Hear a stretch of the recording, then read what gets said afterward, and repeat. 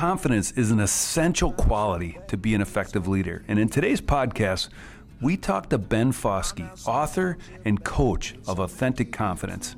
We talk about what authentic confidence is and how you can build it to become the leader and the person you want to be. Welcome back to the Stop the Vanilla podcast. I'm Steve Van Remortel. This podcast will give you the knowledge, the templates, and the practical steps to achieve what you want in your business, your career, and your life by having the right plan implemented by the right talent. Welcome to the Stop the Vanilla podcast. Now, one of the greatest sources for learning is through other successful leaders. You know, to interview leaders that are really achieving their business, their career, and their life goals with the right plan and the right talent. You know, for a leader to share their story and share one of their key principles of their success. And on today's podcast, I'm really excited to welcome Ben Fauske to the Stop the Vanilla podcast. Welcome, Ben. Yeah, welcome. Thanks for having me. So we appreciate you taking some of your valuable time with us today and share your story and your story of authentic confidence. And I'm really excited to share this with our listeners because there's a lot of great takeaways today. So to set the stage, let me just quickly talk about what we're going to cover here. So Ben's written a book and is a coach on authentic confidence. And we're going to talk about what authentic confidence is and what maybe are some of the misperceptions in that, and how do you get there in authentic confidence, and what it can do to build your career and, candidly, build a great life. And so that's what we're going to cover today, and I'm really excited about sharing it with you. I just finished reading Ben's new book, Authentic Confidence. I actually finished reading it last night, and I took a lot out of it, and I'm really excited about sharing that with you, with our listeners today. So, Ben, welcome to the podcast, and we always like to start off with our guests telling their story because everybody's got a great story, and we always talk about hearing someone's story takes us from 0 to 60 on getting to know somebody. And before we hear about authentic confidence, tell us your story, and that will lead into how you got here. Yeah, awesome. So when I graduated from college, I had 8 jobs in 8 years. So my dad told me I should just write "does not play well with others" on the top of my resume and just let people know what they're in for.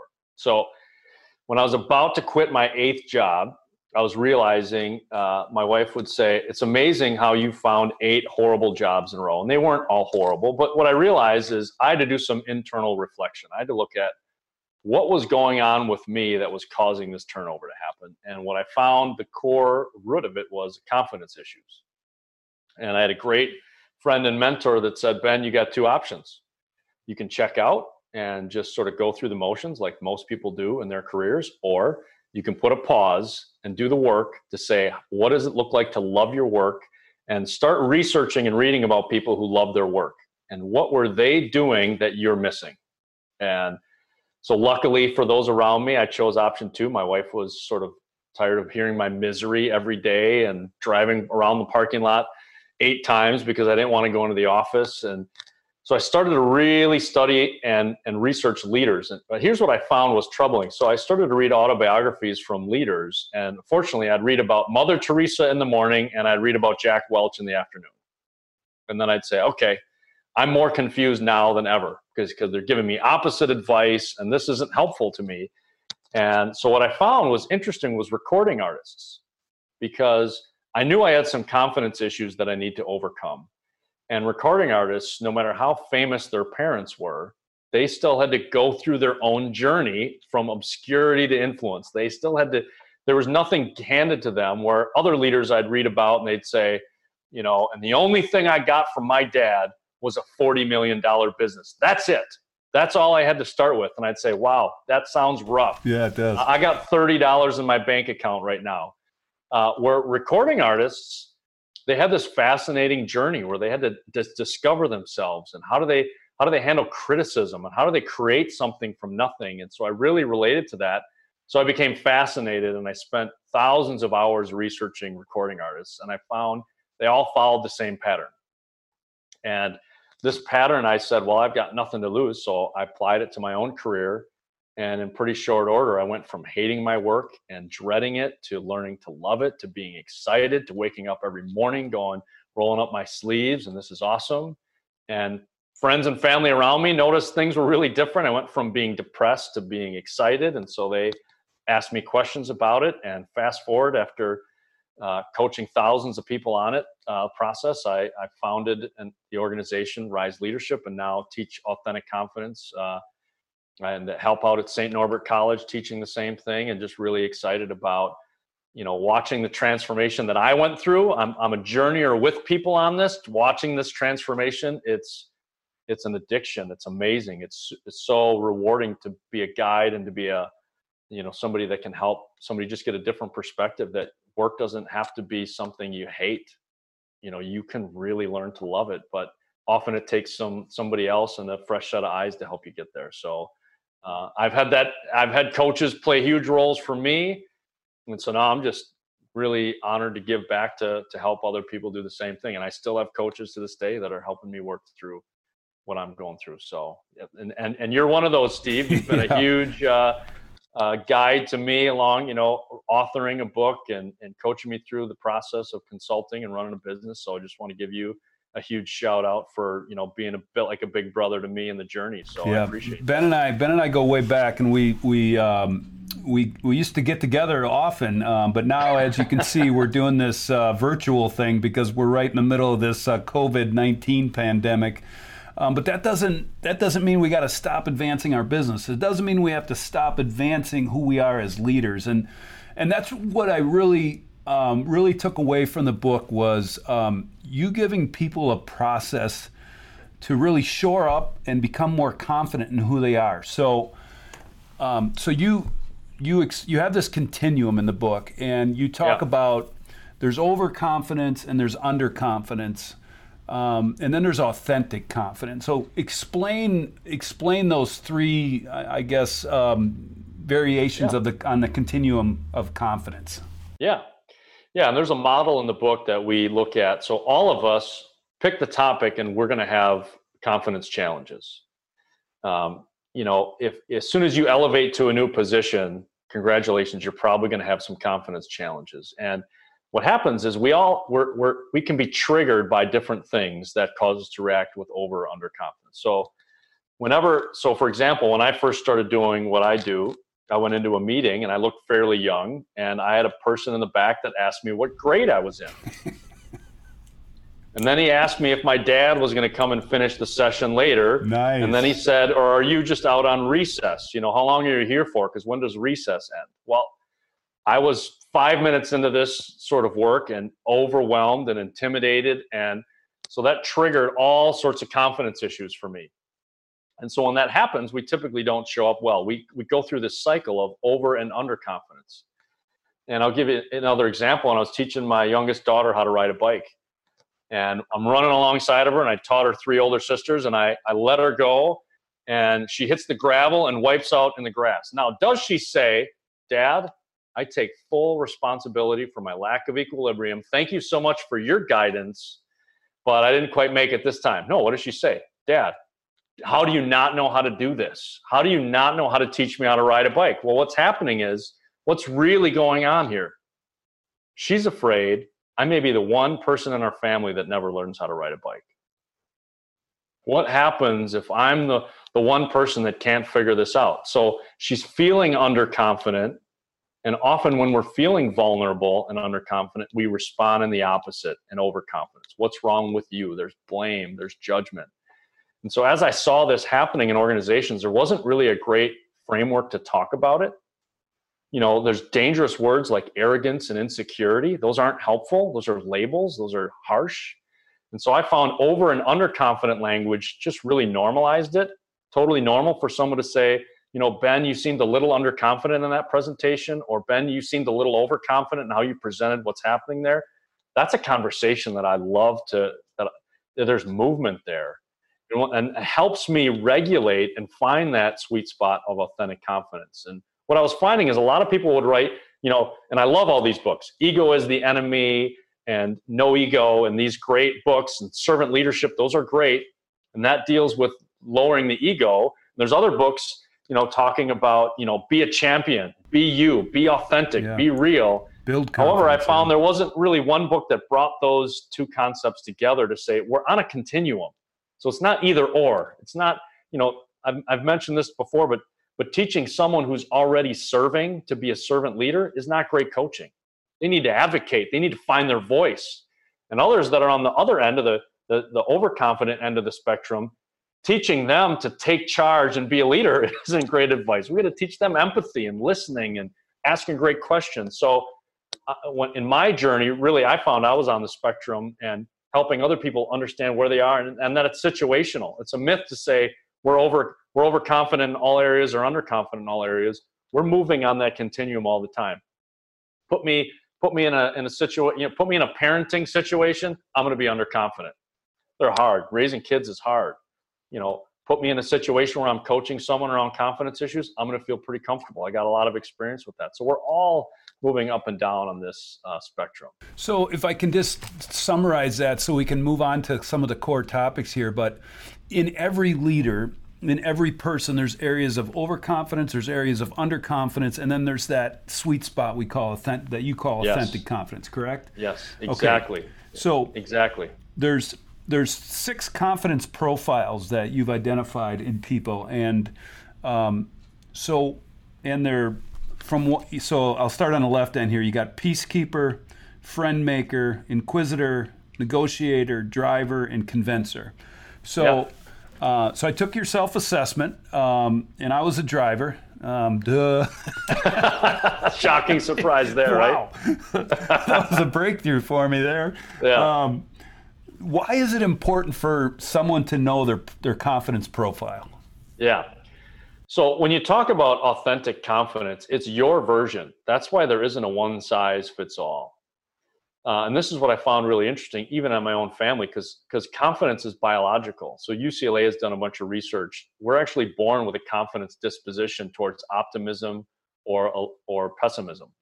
There's a that's why you see siblings. One can be very, very overconfident. Others can be under. There's a biological disposition. So how authentic confidence looks like for you is based on who you are. That's why it's authentic confidence, because only you have that version of that. So what I found was people kept asking me, Ben, I like the theory, but where am I? Where am I overconfident or underconfident? What's my style? How does, so what I did was I went through process with Dr. Dave Wegge from St. Norbert College. And we created the confidence profiles based on the data from the thousands of people that we had interviewed and coached over the years. And we created these 6 confidence profiles. So now people go, oh, this is my bias. This is where I start from. So how does a peacekeeper communicate authentic confidence? It's very different than a convincer. And it starts with knowing what your tendencies and your biases are. So as you mentioned, you're a driver, right? So you're going to come in high energy, making it happen, moving. And what's a little different, there's a lot of other assessments, like there's the DISC profile, which I'm certified in, and is awesome. There's many other assessments out there. And those really say, here's who you are. This is how you're wired. And the confidence continuum really shows you how all 6 profiles interrelate with each other. So even though I'm a peacekeeper, what does it look like to communicate with a convincer? And how do I move up and down this continuum based on the situation and based on what I'm dealing with? So as an example, there are times that peacekeepers need to advocate for themselves, and that is not natural. Nothing in them feels like they should speak up in this meeting. Nothing in them feels like they should say something. However, in those moments, to have authentic confidence, the room needs that voice to be heard, and they need the coaching and the tools to say, I need to say something right now. And on the flip side, the convincer, what they need to understand, sometimes I need to listen and empathize and collaborate in the room and hear the best ideas. And my idea isn't always necessarily the best idea. And so once you know where you start, then you can move up and down the continuum based on what's happening in that situation. So what's the feedback to the driver then? Talk to me about it. Yeah, so the driver, and I'm a driver, full disclosure. So you and I are in the same camp. So no judgments. We're not talking the one wood in golf here. Exactly, yeah. So this is where what I love about the profiles is there isn't a right or wrong answer. Your profile doesn't mean, oh, we should all be this profile. That's how you're designed. That's how you're wired. And for drivers, we're going to get things done. We're going to move. We give the illusion that we're listening. We're really good at that. We give the impression that we're listening. My wife will remind me of this often. And when we're at our best is when we can slow down just a pace to go, I hear you. I get you. The peacekeepers are great balancers. The friend makers are great balancers for us to make sure we're slowing down to go, fast alone, far together, right? How do we get there together is really what the driver's about. But brings great energy and passion to the work. So you're doing awesome, Steve. Yeah, thank you. So there's a free assessment that you offer. We'll put it in the notes of the show here so that anybody that's listening can take that free assessment and see what profile they are. Yeah. All right. So that's awesome. So that will be included in the show notes for anybody that wants to take the free assessment to see what your confidence profile is. Now, you get the confidence profile. I understand I'm a driver, and I'm going to put myself out here a little bit and kind of walk through your process and talk about things maybe where I have overconfidence, authentic confidence, and underconfidence. All right? Yeah, so awesome. So be easy on me, Coach. Yeah. Oh, yeah. So people were asking for where do I fit, right? Where do I fit, Ben? You're talking about. So we created the confidence profiles. It doesn't end there, though. That's just your bias. That's just your tendency. So there's still situations that we all deal with, that we need to understand. So there's the authentic confidence quotient. Right. That's right. What happens? Yeah. So what happens next is once we know our profile, so what? What do we do with it? What's the plan from here for me to get better at learning how to communicate with authentic confidence in my profile? And so in the authentic confidence quotient, what you do is you evaluate your entire role. What are the responsibilities at work? Okay. What are your responsibilities what are you responsible for at work? And let's list them all out.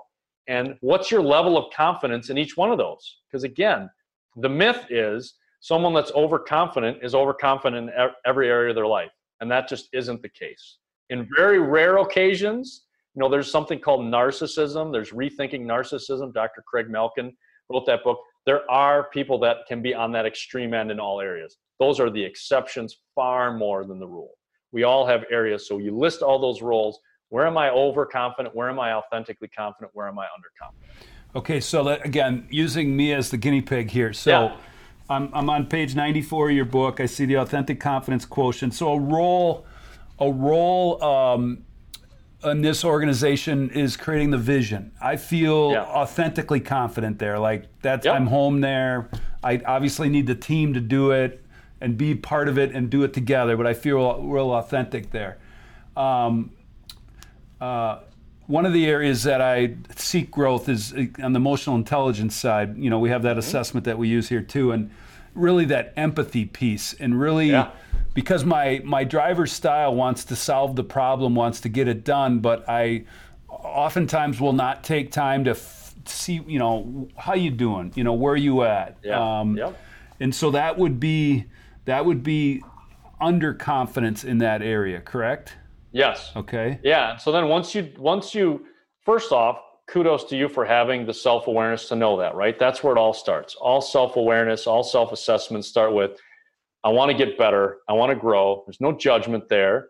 It's just a perspective to go, okay, if I'm honest with myself, I'm not feeling great about how I do in this area.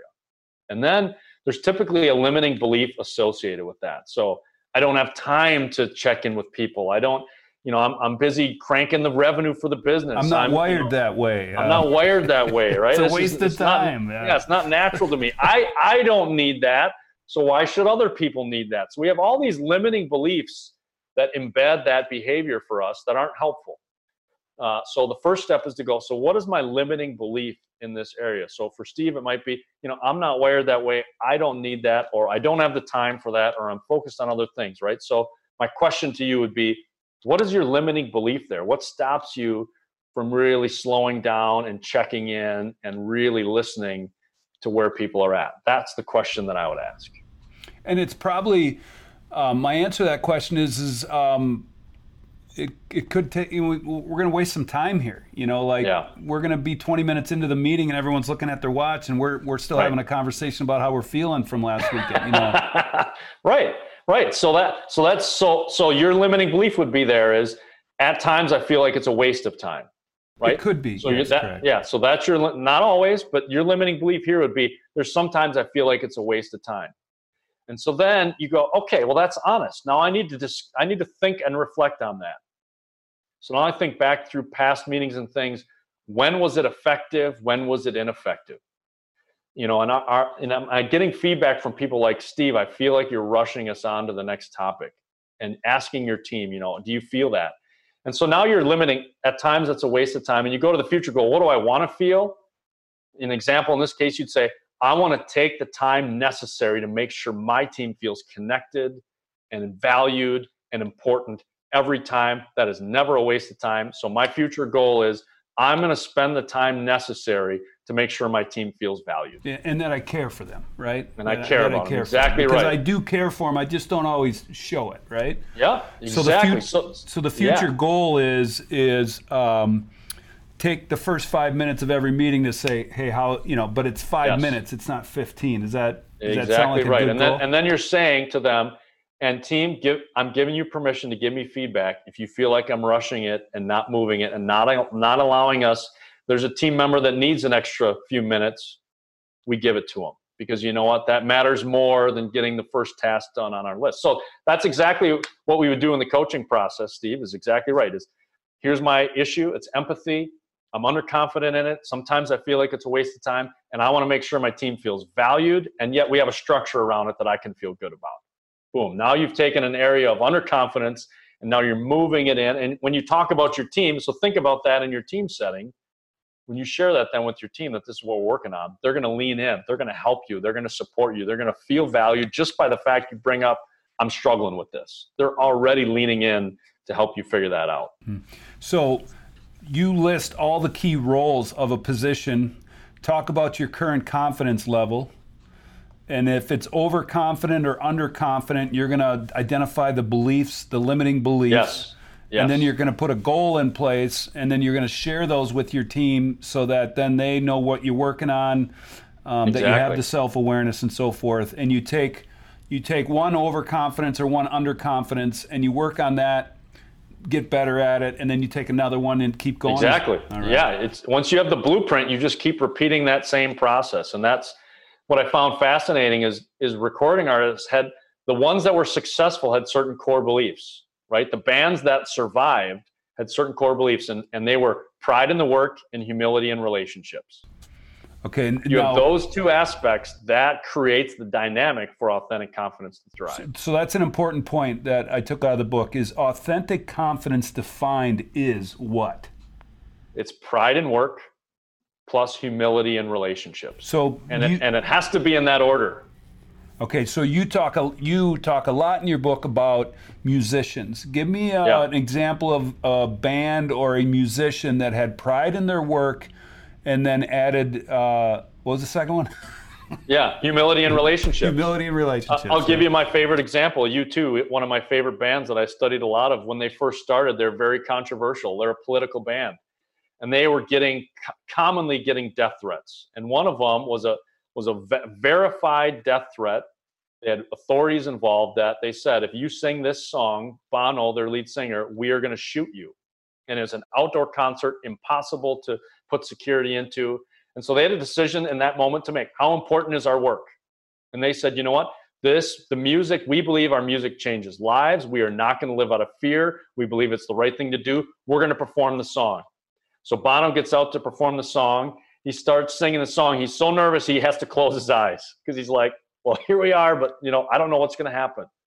Sings the entire song. When he opens his eyes, his bassist, Adam Clayton, is standing in front of him. He stood there the entire song saying, this isn't about one person. This is about our team. This is the work that we do matters. We're going to hang in there. And yet we have humility in relationships. We know that this is about us. And that if we care about each other, we're in this together. Just because he's the lead singer doesn't mean he should get all the grief. We're a band, we're a unit, and we stick up for each other. So there's lots of stories like that I share in the book that proves out this concept. And for example, like the Beatles, an amazing band, an amazing group, when they lost humility, another band, Oasis, when they lost humility, Both of them said, we're bigger than Jesus. We're bigger than rock and roll. And guess what? Neither of them lasted a year from those comments. So as soon as the egos run unchecked in team settings, it's the most repelling behavior in any team is an unchecked ego. It's almost impossible to get over because it's such a disempowering behavior when one person is grabbing the credit and taking the spotlight continually. So it's having those two things together. Yeah, it seems like pride in your work could lead to ego, and that's why you have to wrap the humility around it. Exactly right. So it has to start with pride in our work, because this was the piece that I missed in my career. I had the humility in relationships. Until we have the pride in the work, our confidence is based on, if our confidence is just based on whatever is happening to us in that moment, then we're going to be a roller coaster. As soon as we know what we're good at, and we've taken assessments to prove that we're good at, and a lot of the assessments that you guys have, Steve, are awesome to say, we want to design you for a position where you can thrive and succeed. As soon as you have that piece down and you're intrinsically, you're competent and you're adding value, now you have the foundation for confidence because it's based on the work that you perform.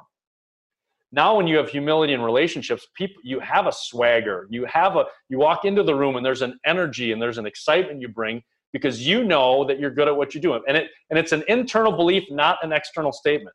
You don't have to tell the world that you're great. One of my favorite stories of Ken Venturi won a U.S. Open, won a major tournament, and he was telling his dad about it. And he said, son, when you're good, you'll tell everybody how good you are. When you're great, they'll tell you.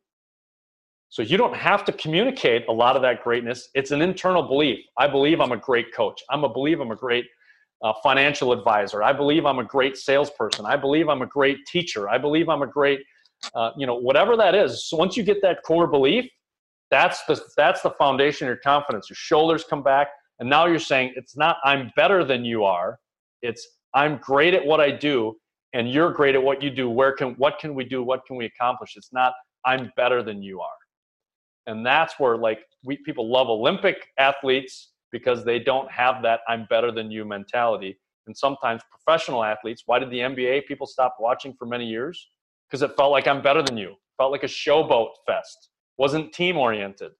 And so we disconnect from that. But it doesn't mean we're not disconnecting because they're not good at what they do. We're disconnecting because they don't have the humility to include their team. That's why we're riveted by Olympians. They're great at what they do, and they have the humility piece. So those are the two that we need to wrap together. But they need to be done in that order. Pride in your work is the foundation for confidence. It's not just being a great person and getting everyone to like you. You have to be competent. You have to deliver the result. Both results and relationships have to be in tandem to be successful. All right, and then the last feature, or I guess technique, or in your book is the Career Confidence Guide. Yeah. And this is where you pick that one item that you're either overconfident or underconfident in, correct? Yes, exactly. And you walk through these 5 steps. So let's take my desire to grow and my empathy. Yep, it's perfect. Which is real. Yeah. Hey, where I was when I was 30, I was just an emotional idiot at the time. Yeah. And at least I now recognize the need for it, and I've worked really hard at it, and I've measured my growth in that area. But it's something that doesn't come natural, so therefore, that's a limiting belief. But it's something I got to keep working at. So the first stage is significance. So using my desire to be better in empathy, what does significance stand for? Yeah, and so in going back to what I love about this process is, Steve, you are not alone. There's no judgment in this. A lot of people are nervous about confidence work because they're afraid people are going to get labeled or be called names. We're all on this journey. For me, advocacy was my biggest hurdle. I would sit in meetings and not say what I felt like I should, and I would, feel less than and feel like I'm not good enough and I'm not measuring up. And those were real things for me. So first off, in this always, as we're going through this, that it's awesome that you're even at this place having the vulnerability to say, I want to get better at this. So that, there's no judgment in that. Once you say, I want to get better at empathy, significance is the first thing, is we really want to get a clear visual picture of what success looks like. So success looks like that the people that I'm closest to, spend the most time with in my life, feel like Steve cares for them, that he wants to know where they're at. And that's awesome. So that's significant. So you write that down and you say, And I want people without hesitating to see, oh, Steve cares for me a ton. And I feel that from him. First step is significance. Yep. And that's really, what does it look like? Define the success. Define what success looks like, right? Yeah, and it's, again, the recording artists, they had clear pictures. What does it look like when we're playing Carnegie Hall? What does it look like when we're at sold out stadiums? What does it look like when our song hits the radio? It was an emotional, when you create significance, it should be an emotional response. You should picture what these relationships look like and feel like. Okay, the next step is competence. Okay, so yes. How does competence relate to my desire to get better at empathy? And this was the phase that I missed in my career. I just sort of was all trial and error. I went, oh yeah, I want to get good at this, and I would try it. If you study what musicians did, they're all apprentices first.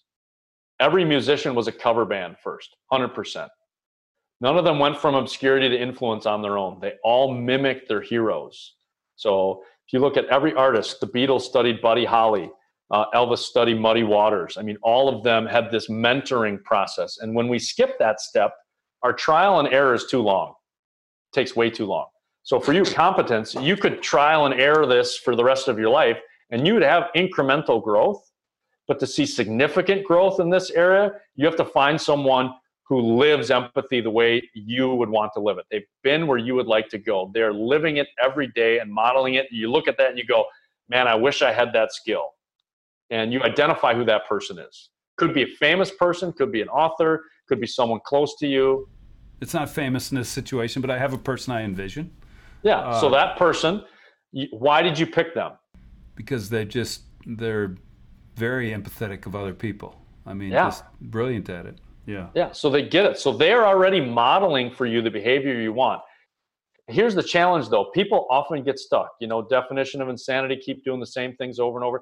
They want to skip this stage. They want to say, this person, I can figure it out. But what happens is as soon as you introduce someone else into the problem, you instantly get inspiration and hope and a different angle on it. Because this person, chances are when you talk to them, first off, it's going to be honoring to them that you'd asked. They're going to be flattered that you think they do this well. And secondly, there's no way they became good at this by chance.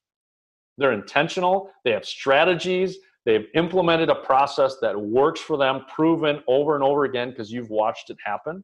So you're asking them to take something. It might have taken them 20 years to perfect this in their own life, and you're getting fast-tracked on how to do that in yours. And almost 100% of the time, that person is going to be willing to share their insights with you, because they're, this is something that chances are they're going to be honored that you recognized it. I'm glad you noticed that. I've worked hard on this. That's cool. Thank you. Picture you, Steve. If somebody calls you and says, "I love the way you run your consulting business. Can you help me?" What does that feel like, right? It's like, yeah, I'm absolutely willing to help you. So that's the competence phase. All right. So we got significance, competence. Third step is authenticity. It's how will you know when you mastered this skill? How will you make it your own? Yeah. So this is where the recording artists move from cover bands to selling out arenas. It's when you make it your own. So now you've learned empathy from this person, but now you've learned it in your own style, in your own way. You've taken their advice and you've translated into your own unique way of delivering it. So picture somebody gets taught how to be a public speaker, and originally they're going to sound just like the person they get taught by. You'll watch them. It's very interesting. They'll have the same sort of stories, same sort of energy. Eventually, as they evolve, though, they'll have their own style. So, for example, the Bee Gees' first record, or the Beatles' first record sounded just like Buddy Holly. Their later records sounded nothing like that. The Bee Gees, who was a big band in the 70s, their early music sounded exactly like the Beatles. That's in the competence phase. But their authenticity, they sound nothing like the Beatles today. So that's authenticity, is when you've made it your own. It's become genuine and authentic, and when you deliver it, it doesn't feel forced. It feels natural. It feels like a part of who you are. All right. Fourth stage after authenticity is leverage. How will this skill change your career? How will it change your life? How will you celebrate and communicate your authentic confidence in this area? Yeah, so back to you for empathy. You've got somebody you learn from, and now you have your own version of empathy, and people are responding very well to you, and it doesn't feel strange. It feels natural. And in the leverage phase now, you really see that skill bearing fruit. You see it being successful. You see it changing your relationships. You see it changing your business. You're now articulating things with your team differently.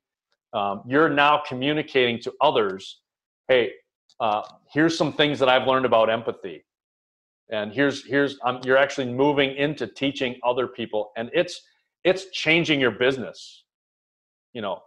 Stop the vanilla business is rising, and your business will hit a new level when you have increased levels of empathy, because your clients are going to feel it, the relationships are going to feel it, your team's going to feel it.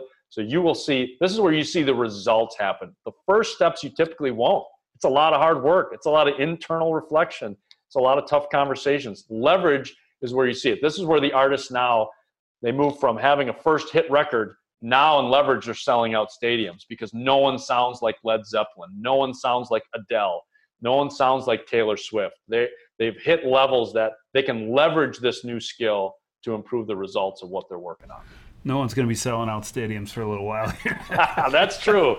That's true. Which is a huge bummer, man. Huge bummer. Yeah. Yes, it is. I just want to say that. The last step. So first step is significance. And that's where you define what success looks like. Competence is where you get someone that's good at it to help you. Authenticity is where then you make it your own. Leverage is how it changes you, how that skill change really helps your career and your life. And then the last step is empathy. Yeah. So interesting that empathy is the one you're working on, and it's the final stage, right? We didn't even plan that. But, so when you think about empathy, the recording artists I admired most, so I talked a lot about the Beatles. Paul McCartney, one of the Beatles, would have absolutely no reason to record music with young artists, right?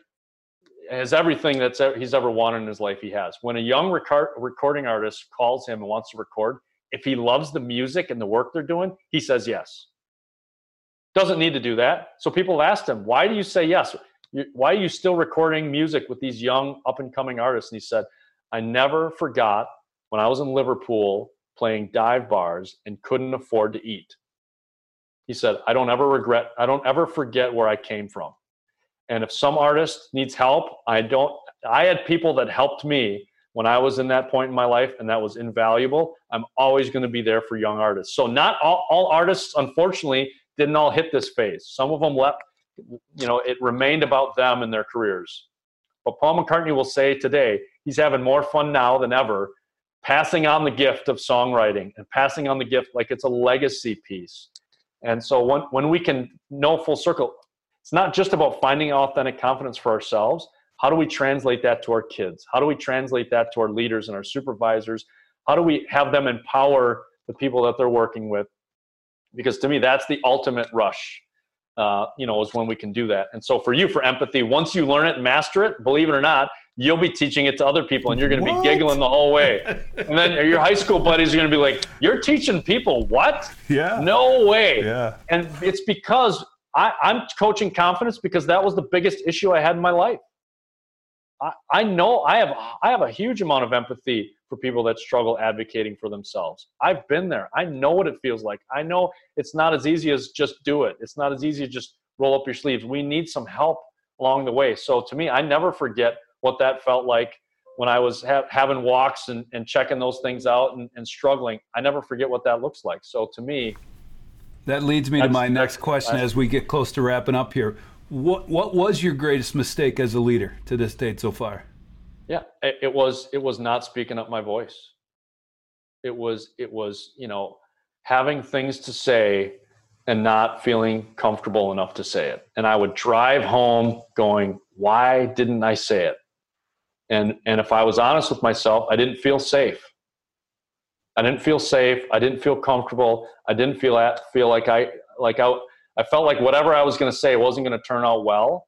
And there's a lot of organizations and leaders that I think, feel that same way.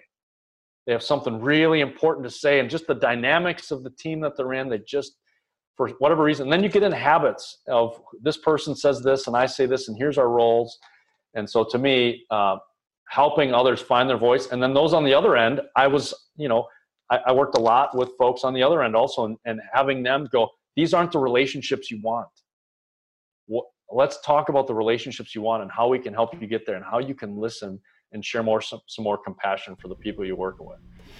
All right. So to summarize what we talked about today, You have your confidence profile, which tells us where you're at on the confidence continuum.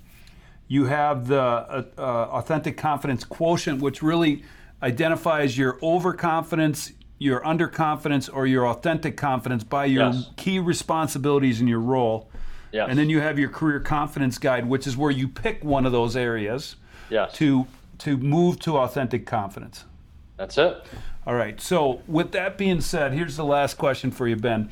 If I'm listening to this podcast, what is the greatest recommendation, takeaway that you would give a leader or a team member of any of the organizations that that we work with, you work with, or that are listening to the podcast? Yeah.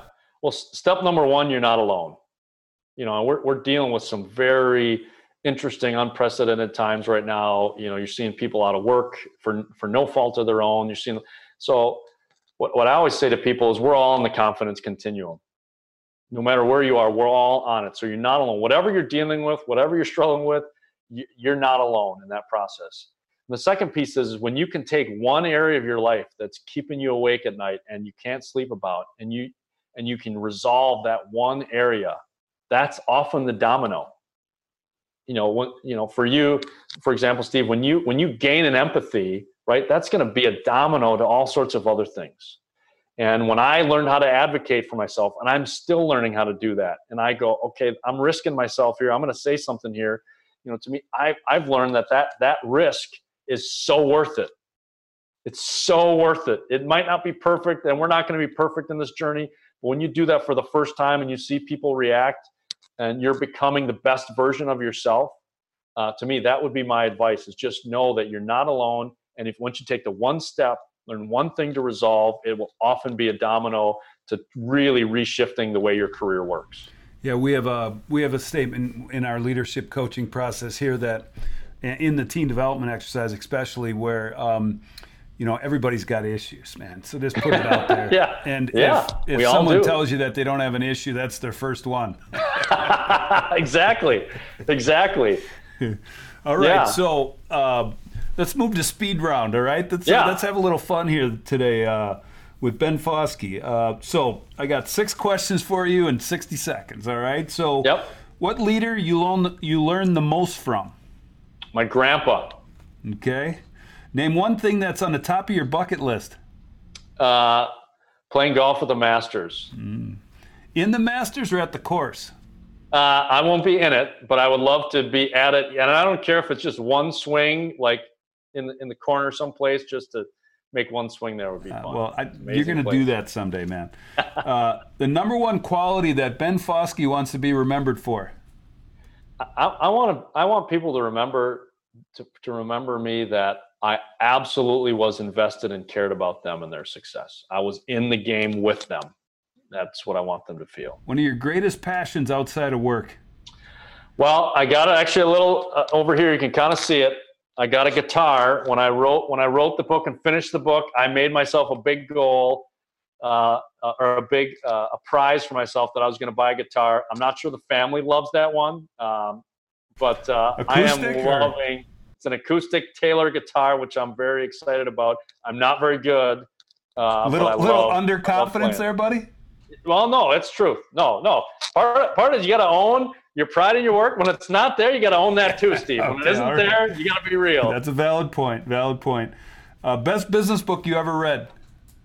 Mine right now, I actually just finished it, Rethinking Narcissism by Dr. Craig Melkin. A fabulous book, and he's actually a mentor of mine. Really also talks about the continuum and is doing some great work in this space. Absolutely love it. Finally, your favorite ice cream flavor? Chocolate chip cookie dough, baby, all the way. Chocolate chip cookie dough, especially from Dairy Queen without the hot fudge and a blizzard. That does sound I just had one the other day. That's my favorite flavor, too. Oh, yeah. Well, thanks a lot for joining us today, Ben, taking some of your time to share this concept of authentic confidence. And it makes me think about, what areas do I bring overconfidence? What areas do I bring underconfidence? And in what areas am I authentic? And obviously getting to the point where I have more areas where I have authentic confidence, which is what? Pride in my work, but humility in my relationships. That's a really powerful message. If you enjoyed the show today with Ben, would love some 5 stars. You can take the free Authentic Confidence Assessment. The link will be in the show notes. And please, if there's anybody in your organization or in your life that would, gain a lot of value from the content that we talked about today and the Authentic Confidence model by Ben, please share it with them. Because here at Stop the Vanilla, we want to continue to be a resource for you to achieve your business, your career, and your life goals with the right plan and the right talent. Thank you for listening to the Stop the Vanilla podcast. If today's episode would bring value to someone you know, make sure to pass it on to them. If this podcast has brought you value, make sure you leave a review, helping others find it as well. If you want to receive our content, head over to stopthevanilla.com and sign up for The Scoop, a weekly email of quick tips on strategy, talent, and leadership. Or download a ton of free resources and templates. Thanks again for tuning into the Stop the Vanilla podcast, where we help you achieve what you want in your business, your career, and your life by having the right plan, implemented with the right talent. Let me cool you one time, you be my regular style.